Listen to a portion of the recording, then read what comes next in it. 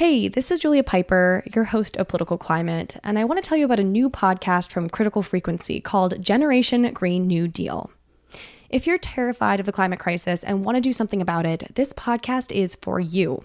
Host Sam Eilertson takes a look at how scrappy organizations led by teenagers and 20-somethings have embarrassed politicians, knocked powerful incumbents out of office, and brought the U.S. closer than ever to addressing the issue that will define the future of humanity, climate change.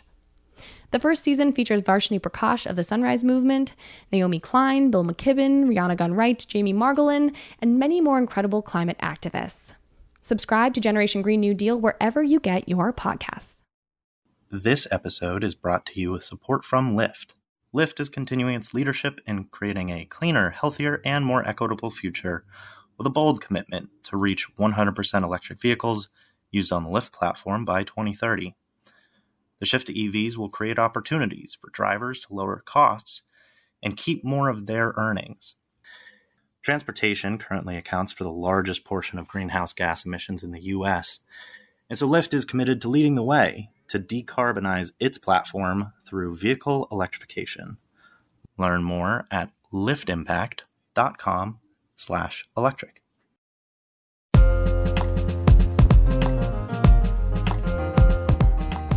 It'd be almost impossible to fund a certain candidate in a high-profile race without the other side upping the ante and without the media playing it all up. So canceling each other out is what we're doing, and I'm not going to continue doing that anymore. Healthy democracy is what In This Together is all about.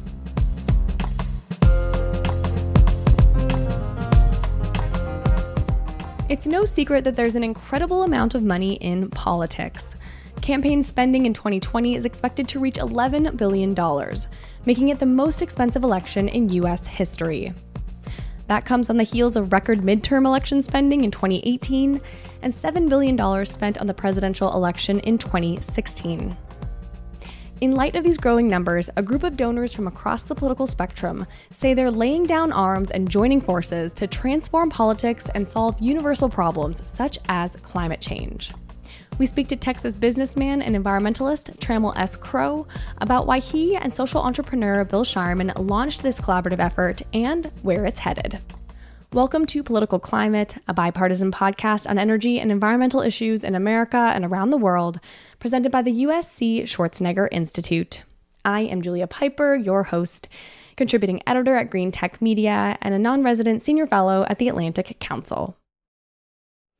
On April 24th, as the U.S. death toll from COVID-19 hit 50,000 people and the depth of the economic impact of the pandemic became apparent, a dozen billionaire political donors gathered online with business leaders, foundation chiefs, scientists, advocates, and others to lay out a bold plan dubbed In This Together.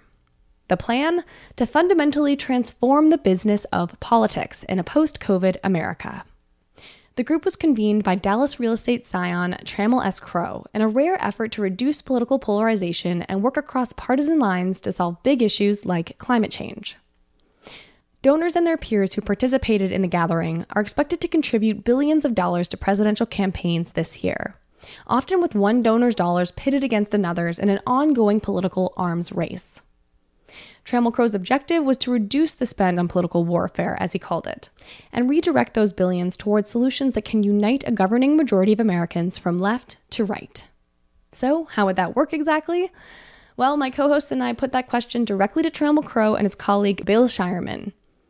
These two men co-founded In This Together, which is both an active organization and the title of Trammell and Bill's new book. For background, Trammell Crow is also the creator of EarthX, one of the largest annual environmental forums in the world. And in full disclosure, EarthX sponsored the Political Climate podcast earlier this year, but had no editorial control over this interview. Trammell also serves on the board of directors for Conserve America and is co-founder of Texas Business for Clean Air and Texans for Clean Water. He's also a long-term supporter of the Texas Conservation Alliance, the Nature Conservancy of Texas, the League of Conservation Voters, and other organizations. Bill Shireman is known as a rare San Francisco Republican. As president of the nonprofit Future 500, he invited Greenpeace, Rainforest Action Network, ExxonMobil, Mitsubishi, and other corporate and environmental leaders to work together on the world's first corporate supply chain standards for sustainable forestry, as well as an effective beverage container recycling program. But he's also seen efforts fail due to political gridlock.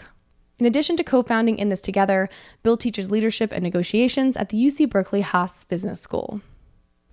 Finally, to round out the introductions, this conversation also features my Democratic co-host, Brandon Hurlbut, former Chief of Staff at the Department of Energy, and Republican co-host, Shane Skelton, former Energy Advisor to Paul Ryan. While you're here, please subscribe to Political Climate if you haven't yet. And then be sure to send us a screenshot of your subscription wherever you like to listen, and we'll donate $2 to the American Red Cross in your name. Simply send that screenshot to Polly_climate on Twitter or to me at JMPYPER. You can also email us at politicalclimatepodcast@gmail.com. Also, if you're already a subscriber, please share the podcast with a friend or colleague and help us give back as we grow. A sincere thank you. And for now, here's Trammell and Bill. So earlier this year, you partnered to launch In This Together. It's an initiative designed to transform the business of politics in a post-COVID America. And the focus is on reducing political polarization and working across partisan lines to solve big problems like climate change.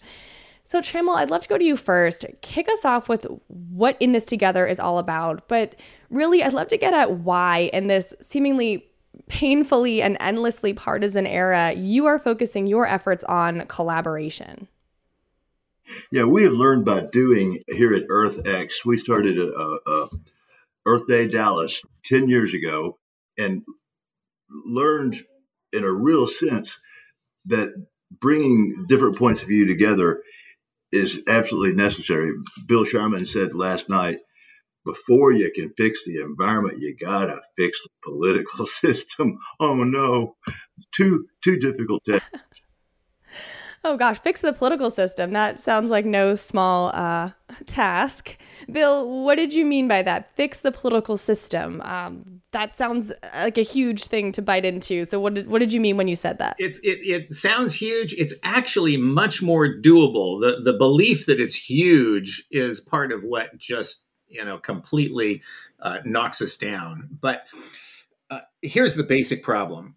We have a political industry that has learned to profit from fear.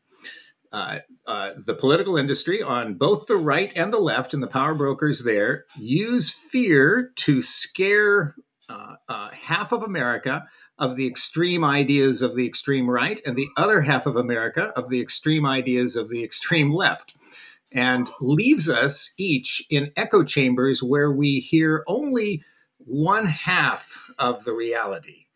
And all we hear about the other half is how scary they are. Now, this is a business model. It works to generate money for political operatives, for lobbyists and communicators and pollsters and campaigners and so on. It divides the people so that there is no governing majority, which gives the political industry more capability to manage policy on behalf of clients. And it generates a lot of money for them. But it's extremely destructive to democracy. So we got to get around that. And in order to deal with climate change and a dozen other existentially important issues the nation is facing, we've got to fix politics. So, Bill, I have a question about that. I mean, I am afraid, very afraid, not because of what the media tells me, because I served in the highest levels of the federal government in the White House. I've been in meetings in the Situation Room with the president. And what I have seen over the last 4 years scares the hell out of me. Why shouldn't I be afraid? It's not that you shouldn't be afraid. There are real things to fear, and I share your fear. But human beings don't work well with an abundance of fear. We need 3 parts hope for every 1 part fear. The media gives us about 10 parts fear for every 1 part of hope, simply because it generates more ad clicks. It generates more ad revenues. So nobody really planned to destroy democracy in this way, but it happens to work. So we end up with very scary people in office because this system frightens us into electing people that we really don't want to elect, which is why we have no real choices this November. I just want to jump in as the journalist quickly and say, I feel like there is a distinction to be made between the echo chambers of social media, which is now being dubbed the media, which really emphasizes this, and then mainstream media and local media, which let's not forget about our local papers, which have traditionally done a really good job of holding policymakers accountable. And now all of it's kind of being clumped together. But I do think that there are some outlets that are doing a genuinely good job of highlighting real ills in our world. And then there is this echo chamber of social media that brings out the worst in traditional media and new media. And it just gets confusing as to what's real and what's not. Shane? And highlighting Bill's point, we talked a little bit about this offline, but I'm going to make a lot of enemies right now. But I've traveled quite a bit during this shutdown because no one else is, and so I've gotten to go to national parks and see the Great West, and I went to the East Coast and driving around, spending a lot of time in the car with my family. And what's interesting is out here in California, there's one narrative, and it's very, very strong, and that's what I've gotten used to and accustomed to. But I was in Florida this past week. I just got back last night. And the narrative is the exact opposite. If President Trump does not get reelected, our country is over. It's done. And I hear the same thing, out here on the left. If he does get reelected, I don't live in either space. I sort of think, okay, how do I go about my business? How do I help, achieve our shared goals? I don't have, the fear, I guess, on either side, but it is very real. And one of the things I realized in driving around, we drove from Southern California up, into Wyoming and back 2 different routes, is that everyone lives differently. And I think people forget that often. There's several ways to live that are totally and completely okay. And people are going to have different views when they live that way. And I don't think any of them are awful and any of them are wrong. I think that we have gotten to a point where there are 2 polar opposites and no one is willing to understand that maybe you view the world different than me because you live differently. Even with climate, maybe you view climate through the eyes of a rancher. If you're having problem with crops or land destruction, maybe you view climate differently if you're in Florida or California and you're seeing erosion of the coastline. There's different ways to view the same thing, and there isn't a right way and a wrong way, and we don't live in that space anymore. I love ranchers. What? That's where we get our food from. I'm surprised that anyone, I think there's... No, I'm not picking on you. I'm just saying that they might view how to approach climate change differently than you do, based on their experience. That doesn't make them bad. And I'm not on social media. So when I get, Slack notes from you all on our political climate channel, I've never seen most of the things that a lot of you are upset about. And that's sort of interesting to me as well. I'm not even aware of them. Well, I understand that there's different ways and different viewpoints, but shouldn't we be aligned on basic tenets and the foundation of this country? Things like the right to vote. I mean, when you see people standing in line for 10, 11 hours, only in areas where it's people of color, why shouldn't we be very angry about that? I don't think there's a both sides to that. I think that there's only one side to that. There's a right and a wrong, Brandon. Yeah. There's a right and the wrong. No reason to get angry about it. I'm glad to hear you say that, Trammell. Right? Trammell, one of the really the uniqueness of EarthX is that it is the broadest, most diverse, most inclusive environmental platform in the world. It was the largest gathering, and now with EarthX TV, the objective is to create the largest online community of folks. Trammell, tell some of the people and odd bedfellows that you bring together at EarthX. Thank you. And I'll try to talk quickly. The best thing I talk about is EarthX. I have become a one-trick pony over these last 12 years. We didn't realize when we started Earth Day Dallas in 2011 that there wasn't a meaningful Earth Day event on a large scale anywhere in the world. We didn't do research. We just did what we thought was right. We got every environmental group that we could find to have a little booth and exhibit all together. We also had the city government teaching people how to recycle. Corporations, we didn't even think twice about to have or not to have corporations. We have wound up over these 10 years, having smart city, sustainable ranching, legal symposium, clean tech investment summit, to halfway through this odyssey 5 years ago with Bill, we started having corporate sustainability conference, and that was our first. Now we have other groups doing conferences.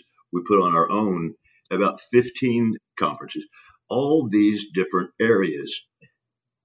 It's hard to have a metric to define the value of bringing the farmer to the ocean guy, but it's what we just call it, the snap, crackle, pop. Tell about, you had two exhibitors that you put right next to each other. You were worried about, I think, that first year. The first year in the street, we moved to the State Fair of Texas Fairground right by downtown since then, a glorious place of Texas deco. The first year, we were tearing down the booths on Sunday afternoon, and this exhibitor, Texas Conservation Alliance, I think, came up and said, Trammell, you had us located right next to a corporation. I said, I am so sorry. It won't happen again next year. And he said, no, this is great. We've always wanted to know that company, and now we do. Thank you. Lesson number one. So the most of the lessons were early on about opposing points of view, maybe being in Dallas. It's like the Chinese say, the farther you are from Beijing, the more you can do. and maybe we have a certain space in the heartland. Certainly this conservative bastion of Dallas would not have participated, and the leadership of Dallas participated in Earth Day Dallas unless we'd had all points of view. Yeah, I think just to follow up on that, what do you think the rest of the country doesn't get about environmentalism in Texas? You're talking about this event that pulls in tens of thousands of people. We should note that as a podcast, we were going to go there, record, have a booth as well. And we were really looking forward to it. And to be honest, a couple years prior, I hadn't really known just how big EarthX was. So what do you think people are maybe missing about what's happening in Dallas on environmentalism? Is just the same phenomenon of I, being a landlubber, except for the research that I do now, would know nothing about the ocean. You've got to see. On both coasts, they don't understand the difference between conservationism and environmentalism. It dawned on me only a few years ago. And conservationists are on the front line. Oftentimes, they're also good funders of projects. I was out in Marathon, Texas this last weekend with about 40 hunters out there in close to the Big Bend National Park, welding together water guzzlers for the bighorn sheep. So there is a certain amount of conceit that conservationists have because they're on the front line. They see environmentalists as people who protest and interfere, and themselves as people who work in solutions. Obviously, that's not always true, but the passion and the knowledge and the wealth that can come from conservationists needs to really weld together. That coming together will reach many different happy mediums. That's what's been inspiring about being in Texas, because you realize that half of the environmentalists out there are missing because we don't see conservationists among them. The farmers, the ranchers, the hunters, the fishers, the people who live in the environment, really enjoy the environment, love the environment, and they're, for the most part, set aside because they tend to be more politically conservative. And so we've had an environmental movement that's grown up and been put in this box that says this is a leftist community and the right's left out. We need to really open our doors wide to everybody in this, because if we don't have both halves of the environmental movement, then we are conquered. We're divided and conquered. I guess, yeah, and I want to get back in this together and what you're doing with that initiative and book. It's actually a book. But I do want to ask this one pointed question. I feel like a lot of the division comes down to the future role of fossil fuels. Does that fit into the future? That's where I see a lot of discussions break down. A lot of people can unite around generally reducing emissions, but I think the climate community separates from maybe the conservation one. And I don't know if it's this clean of a break, but around, can oil and gas fracking exist in the future? And then you get into other environmental issues like water quality and other pollutants other than just carbon and methane. So how do you guys think about that? Do you think it's accurate to say that that is where the real flashpoint is? We all want greener spaces and parks, but is there a role for fossil fuels in the future? How do you think about that? Yeah, that's the problem. And we know it well here. I know many fine conservationists who are in the oil and gas business who are doing nothing to prepare for the transition. They'll be caught. But to deny oil and gas at this time immediately, obviously, wouldn't work. And I don't think that's been thought through. We have a conference at EarthX called Responsible Shale Acquisition. And for a day and a half, we have scientists talking to 100 or 200 drilling companies about how to do it better. It's the battlefield. You're right. Bill, do you have any thoughts on that? How does that happen? I know you've brought people together from oil companies with environmentalists. Do you find that this is where things start to break down? It does, because we have this ideological frame that we're working in rather than a pragmatic problem-solving frame. People want to define what virtue is and then define themselves as the ones that have the virtue. And so to say that we want 100% renewable energy it is a very popular thing to say. It can be done by individual people and by companies, but it is absolutely anti-ecological to do it on a global mandatory basis. And that's what the right tends to understand more than the left. The left classically has an optimistic view toward people and nature. The left is biased toward the idea that people are selfless and that nature is supportive. And so if we just let people do what they want to do, they will naturally support each other. And there's some truth to that, but it's not true all the time. The right has a more constrained or pessimistic view. It says that people are usually selfish and that nature, the world out there, is threatening. It's also not always true, but quite often it is. And so the left just thinks to make things good, just obliterate all the bad. And so their tendency is to say, well, let's just get rid of fossil fuels, 100% renewables, zero fossil fuels. The right looks at that and says, that's scary.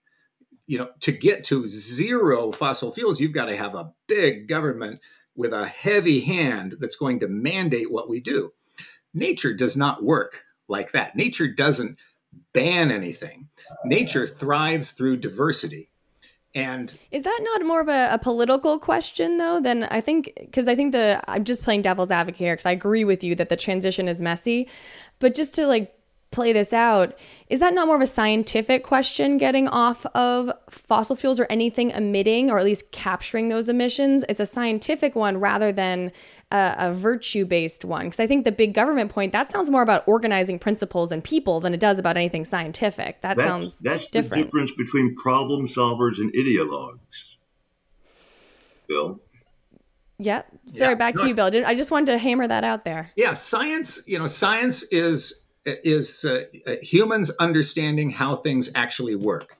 It is not an ideology. It doesn't prove anything. But science gives us knowledge and tools to act on. The reality is, if you study conservation biology, that nature thrives through diversity. Nature doesn't evolve toward the perfect system that then lasts forever. It constantly adapts. And if we want a sustainable economy, we've got to act more like nature. But here's where we don't. We don't charge any cost for pollution.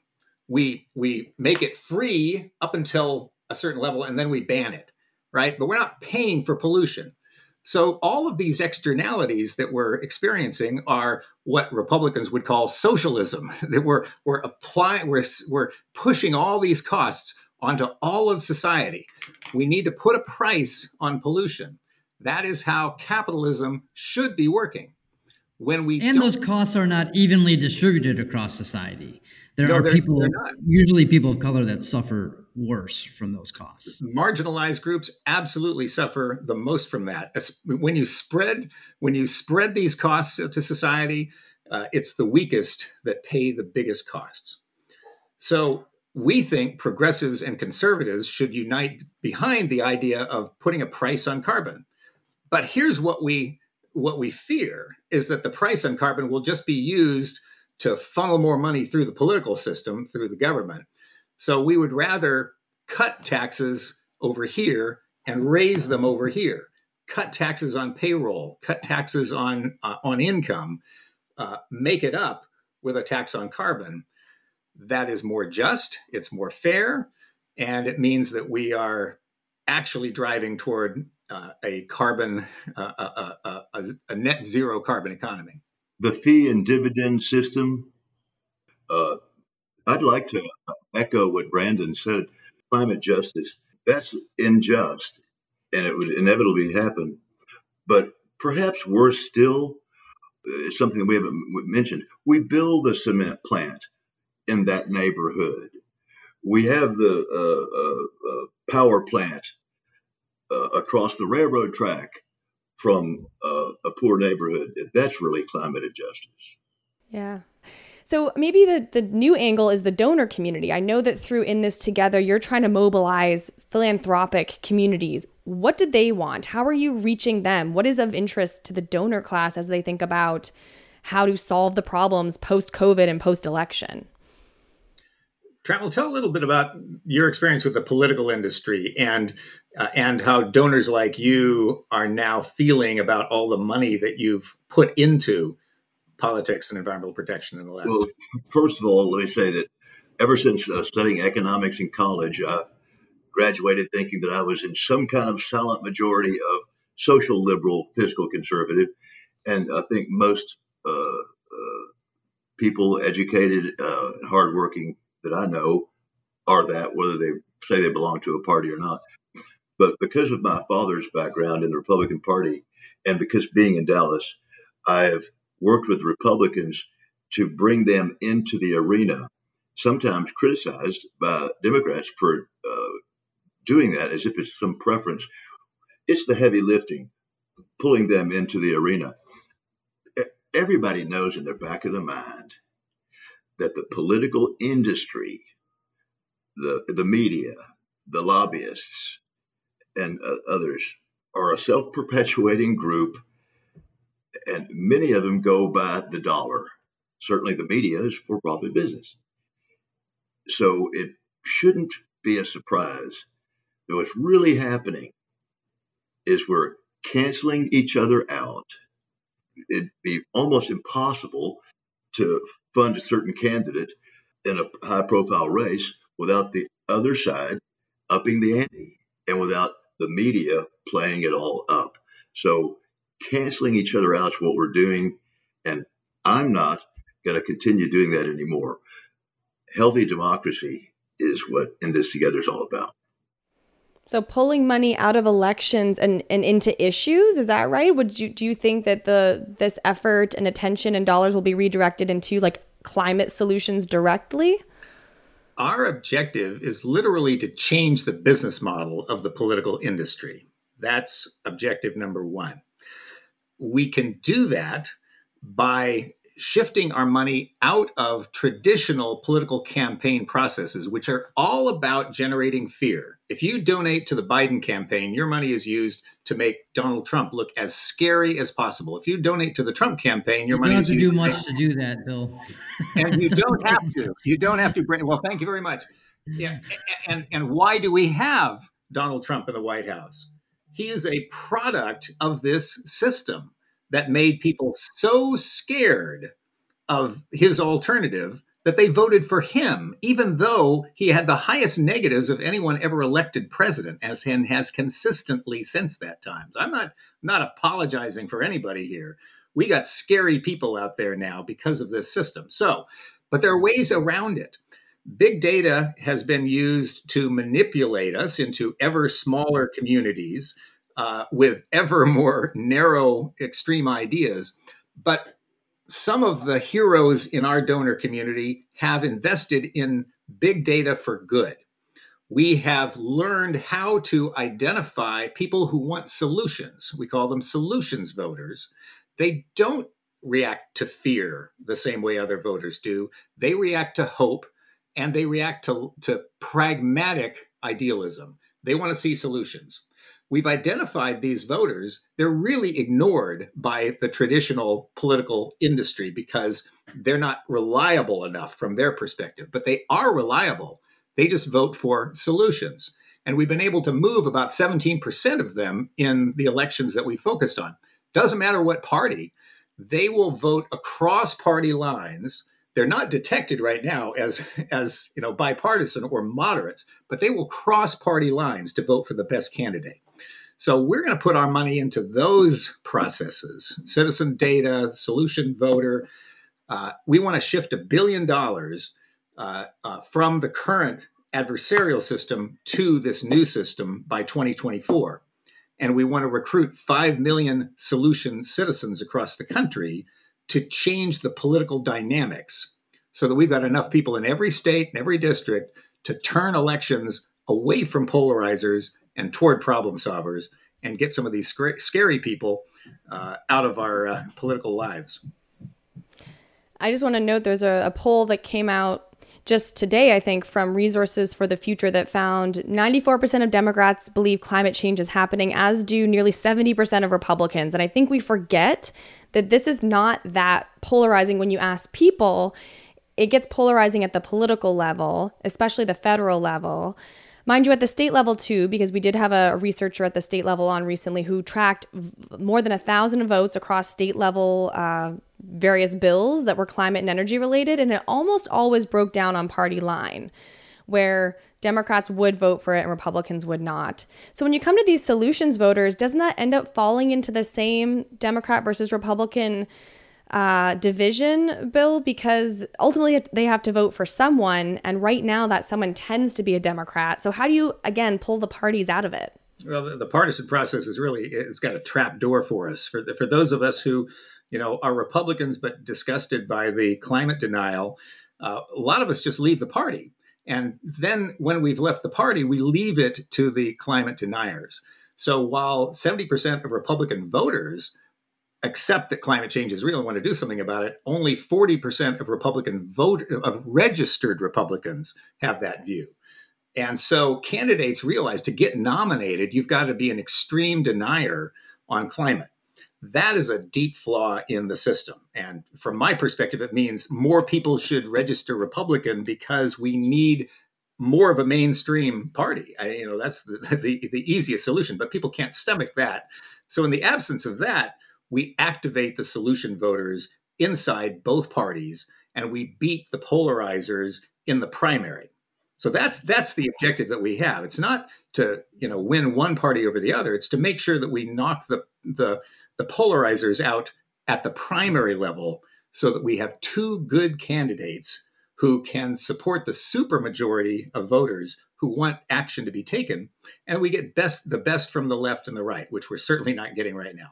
So when we look at some of these votes, one of the things that I've been thinking about is Trammell mentioned earlier that most of the people, and I don't want to misquote what you said, but most of the people that in business and that care about these types of things are socially liberal and fiscally conservative. That's true for me, at least, as well. Most of the people I spend time with or talk to about these issues. And like you said, they're not all Republicans. But if you actually get to asking about why they vote the way they do or believe what they believe, they're socially liberal and fiscally conservative.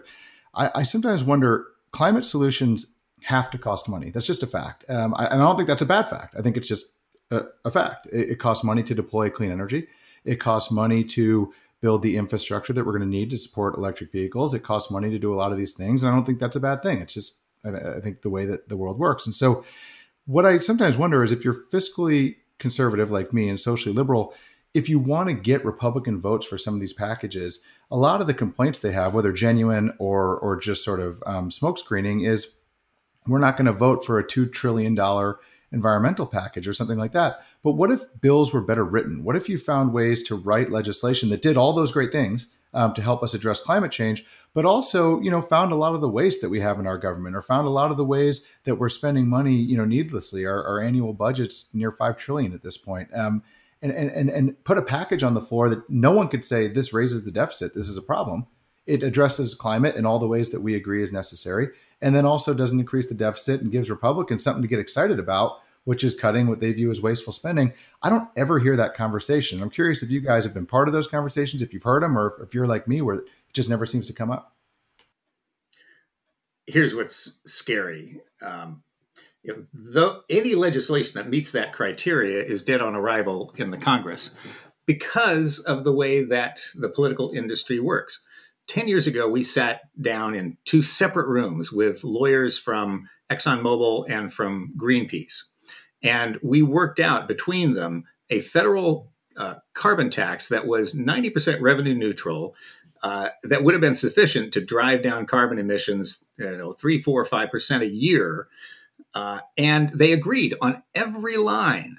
Super low cost, very efficient, didn't raise the deficit, had social justice corrections built into it. And it was, of course, dead on arrival because it didn't cost enough to pay the tolls at every committee and every barrier in Congress. I mean, who wants, if you're a political industry person, who wants to support something that's pretty much that's extremely low cost, where you're not able to extract money from interest groups to pave the way through? So it comes down to the political industry. There are 70% solutions across the board to a lot of different issues, certainly climate, readily resolvable to the satisfaction of 70% of the population. Bill, are you saying that Democrats oppose that proposal? That's 10 years ago. That seemed to me like that would have been a very attractive proposal. No, they supported cap and trade. Cap and trade, was kind of the best we could do. But cap and trade was a $500 billion a year, transfer of funds to the finance sector, to the coal industry, to electric utilities, to oil and gas companies. Now, I'm not saying it's a bad policy. It's really probably the best we could have gotten at that time. But it was a transfer of $500 billion from taxpayers to various industries, with money extracted along the way to the political industry. That's just how things work. So that's okay, I guess, but we couldn't get it through because it was really too much.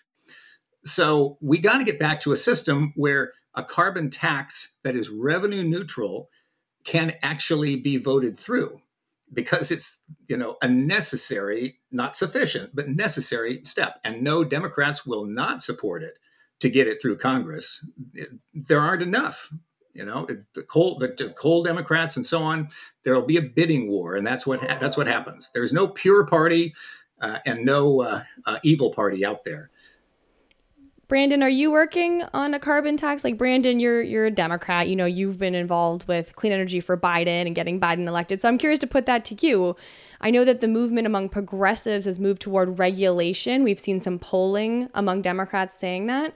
But are you and others still beating the drum on carbon pricing? Are you over that as well? Do you think that has any shot on the Democrat side today? I think there's a lot more consensus with Democrats on setting industry standards, like a clean energy standard, like they have in many states, an RPS, renewable portfolio standard, making investments alongside of that to be able to achieve those standards, and doing it in a just and equitable way to make sure we're prioritizing those that have suffered first and worst from pollution. I do think there's still an interest in a price on carbon. It's not prioritized as much because every time we suggested it, Democrats got beat over the head as like it was used as a political weapon against us. So I think that the reason that Democrats have shifted on the policy priorities is, number one, we are in such a worse position than we've ever been. We haven't taken enough action the last couple of decades. So now we're really in a bad spot. And so, I too, have a preference for, some fiscal, conservatism. But when the problem is so massive, we're left with no other choice. And so I do think that if Republicans wanted to take the lead on, carbon pricing, it would be a much better political environment for Democrats to come alongside of that rather than be the ones out front on that particular policy. Yeah. And of course, none of that's going to happen in the current system because just as you say, Brandon, Republican strategists are going to hang Democrats with the tax word. And if any Republicans came out and said, we want a carbon tax, they will hang them in the primary. So it's just not going anywhere right now.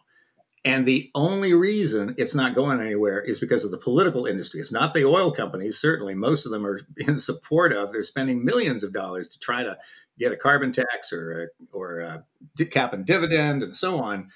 But they can't do it because it doesn't fit the political narratives that are enforced. Although oil companies, like other companies, support the political industry. I'd push back a little bit on that. I actually think that the lobbyists and the consultants, I understand your point there, but I think the biggest threat as a consultant. Well, yeah, but I do. I understand it. But I do think the biggest threat to Republicans on climate or, Democrats on any host of other issues is the primary system. Now that's still political fundraising. I agree with that. But I do think that most mainstream ideas that most Americans would support, whether it's on climate or other things, can't drive a candidate on either side through a primary where the lines have been drawn to create pretty safe districts. Out of 435, I'd say probably 300 of them are unlosable from either side. And the only way to lose is to not be sufficiently conservative or sufficiently liberal. And there's nothing, any lobbyist can do about that. If you can get people to turn out to vote in a primary, that sort of is what it is. And you're exactly right. And I don't mean to blame any people or any class of people in this. We like to just, blame one group. It's all the Democrats' fault. It's all the Republicans' fault. It's big oil's fault. And I'm not saying that the political industry is at fault, but the political industry is a system that has been corrupted. And the primary is a big part of that. So reforming primaries, as we've done in California and as a number of states are doing, is fundamental to getting decent carbon and climate passed. In fact, here in California, it was Charles Munger Jr., the largest Republican donor in the state, who took it upon himself to open the primary system and change gerrymandering so that moderates could actually be elected. And it was that enabled 8 Republicans to join with Democrats to renew the state's cap and trade system. So this process of reforming democracy works directly to protect the environment. We've seen it in California. We need it nationally. Trammell, I'd love to come back to you and talk again about In This Together. How has that been received, both the book and the broader initiative? I know you're doing work behind the scenes. And what does that mean for your work going forward through EarthX and other, communication channels that you have? What is sort of the next step to all of this? Noting we are just a couple weeks out from a major election and we're still in the middle of a pandemic. Yeah. Next step, I really couldn't speak to because of the election and because Bill Sharman knows so much more than I do. But the response has been fantastic. Our business associates in the state of Texas and various enviros, I'll say, corporate and NGO around the country have called in quite a bit. We've got 20 major donors who are getting together in 2 days on Zoom to talk about the day after the election and how we can pick up the pieces, because we all know that there are going to be 60 million really angry people on November 4th, no matter who wins. And a lot of them are inside these echo chambers that tell them the world is about to end because their candidate didn't win. They're going to be frightened. They're going to be angry. And we want to focus on giving them a place to go. So we've got 2 things that we have going, places for them to go. One is In This Together America, which is our political side, InThisTogetherAmerica.org, is the place for people to go who want to contribute to campaigns in a way that actually unites Americans. So, step number one, change the business model for politics by going to InThisTogetherAmerica.org. Change number two is to begin to change the business model for media. From one that profits from fear to one that harnesses our hopes. And for that, EarthX TV is literally the channel. EarthX TV is a place where we can see quality media, learn about the news from all sides, literally all sides. We've got a news feed that shows people what all sides are saying about the news, particularly environmental news. See great films, learn great science, learn about nature. This is real media, not calculated to scare or even to entertain, but to enrich people. As a parent, I love this because I can send my kids to watch EarthX TV and they learn about science and nature in interesting ways. And so, those are the two things we need to do. We need to change the political business model and the media business model, and we're doing our part. But we can't. I was watching some news last night, and they were interviewing some Trump supporters that were attending his rally, and they were just asking basic questions like, are the number of people of coronavirus, is that number rising or going down? And so many of these people were, just saying going down. They just didn't have the facts. How are you going to drive people away from the Fox News, the Breitbarts, the Rush Limbaughs to EarthX TV so that they can get more factual information? You hit the nail on the head. Science. Yeah. And it's more compelling now, and it's more attractive to people now, because now we have to preach science not only to Republicans, but to Democrats of the extreme climate ilk. Mm-hmm. Let's stick to science. Yeah. And the way to do it, here are the two things that people can do to change. Use their money and use their votes. Use your money by asking all the companies that you buy from, and we'll be doing this, asking all the companies that we buy from to shift their money out of the political campaigns and media channels that focus on fear and division. Remove that. Now, if 5 million people ask their favorite brands, their favorite retailers, to join them in withdrawing their money from news and from political channels that are calculated to divide us on fear, then we can change those business models. It'll take about 5 million people to change the political business model. It'll probably take 15 million or more to change the media business model. But that's all it takes. People decide. Does that include, what counts as an outlet of fear? Well, certainly, as you say, cable and social media channels are the primary focuses here. But it's not so much changing out of particular networks and channels. It's what programs you support. It's what messages you tie your advertising to. You can tie your advertising to hopeful messages and to uniting messages just as easily as you can tie them to fear-based messages. There's no doubt that the dominant messages out there that people follow are scary ones. And so that's where the advertising gets dragged along. Advertisers, that means consumer brands and others, need to become aware of that and set specifications. And when they do set those specifications, all of those media channels will change because they want ad dollars. And if they're not getting them for fear, then they're going to get them another way. And maybe as a last resort, they'll try hope. Well, I have to say I tuned into EarthX TV, and as I was tuning in, I think it was some youth activists from all over the world. I think I heard Philippines and here in the US. I just happened to log on and they were having a discussion Previously at an EarthX event, I saw a preview of a documentary of the deep seas and what's happening out there in terms of the environmental issues around fishing and a whole bunch of other stuff that I had never thought of before. And these are highly produced, excellent pieces of journalism. So just to kind of paint a picture of what we're talking about here when you talk about EarthX TV.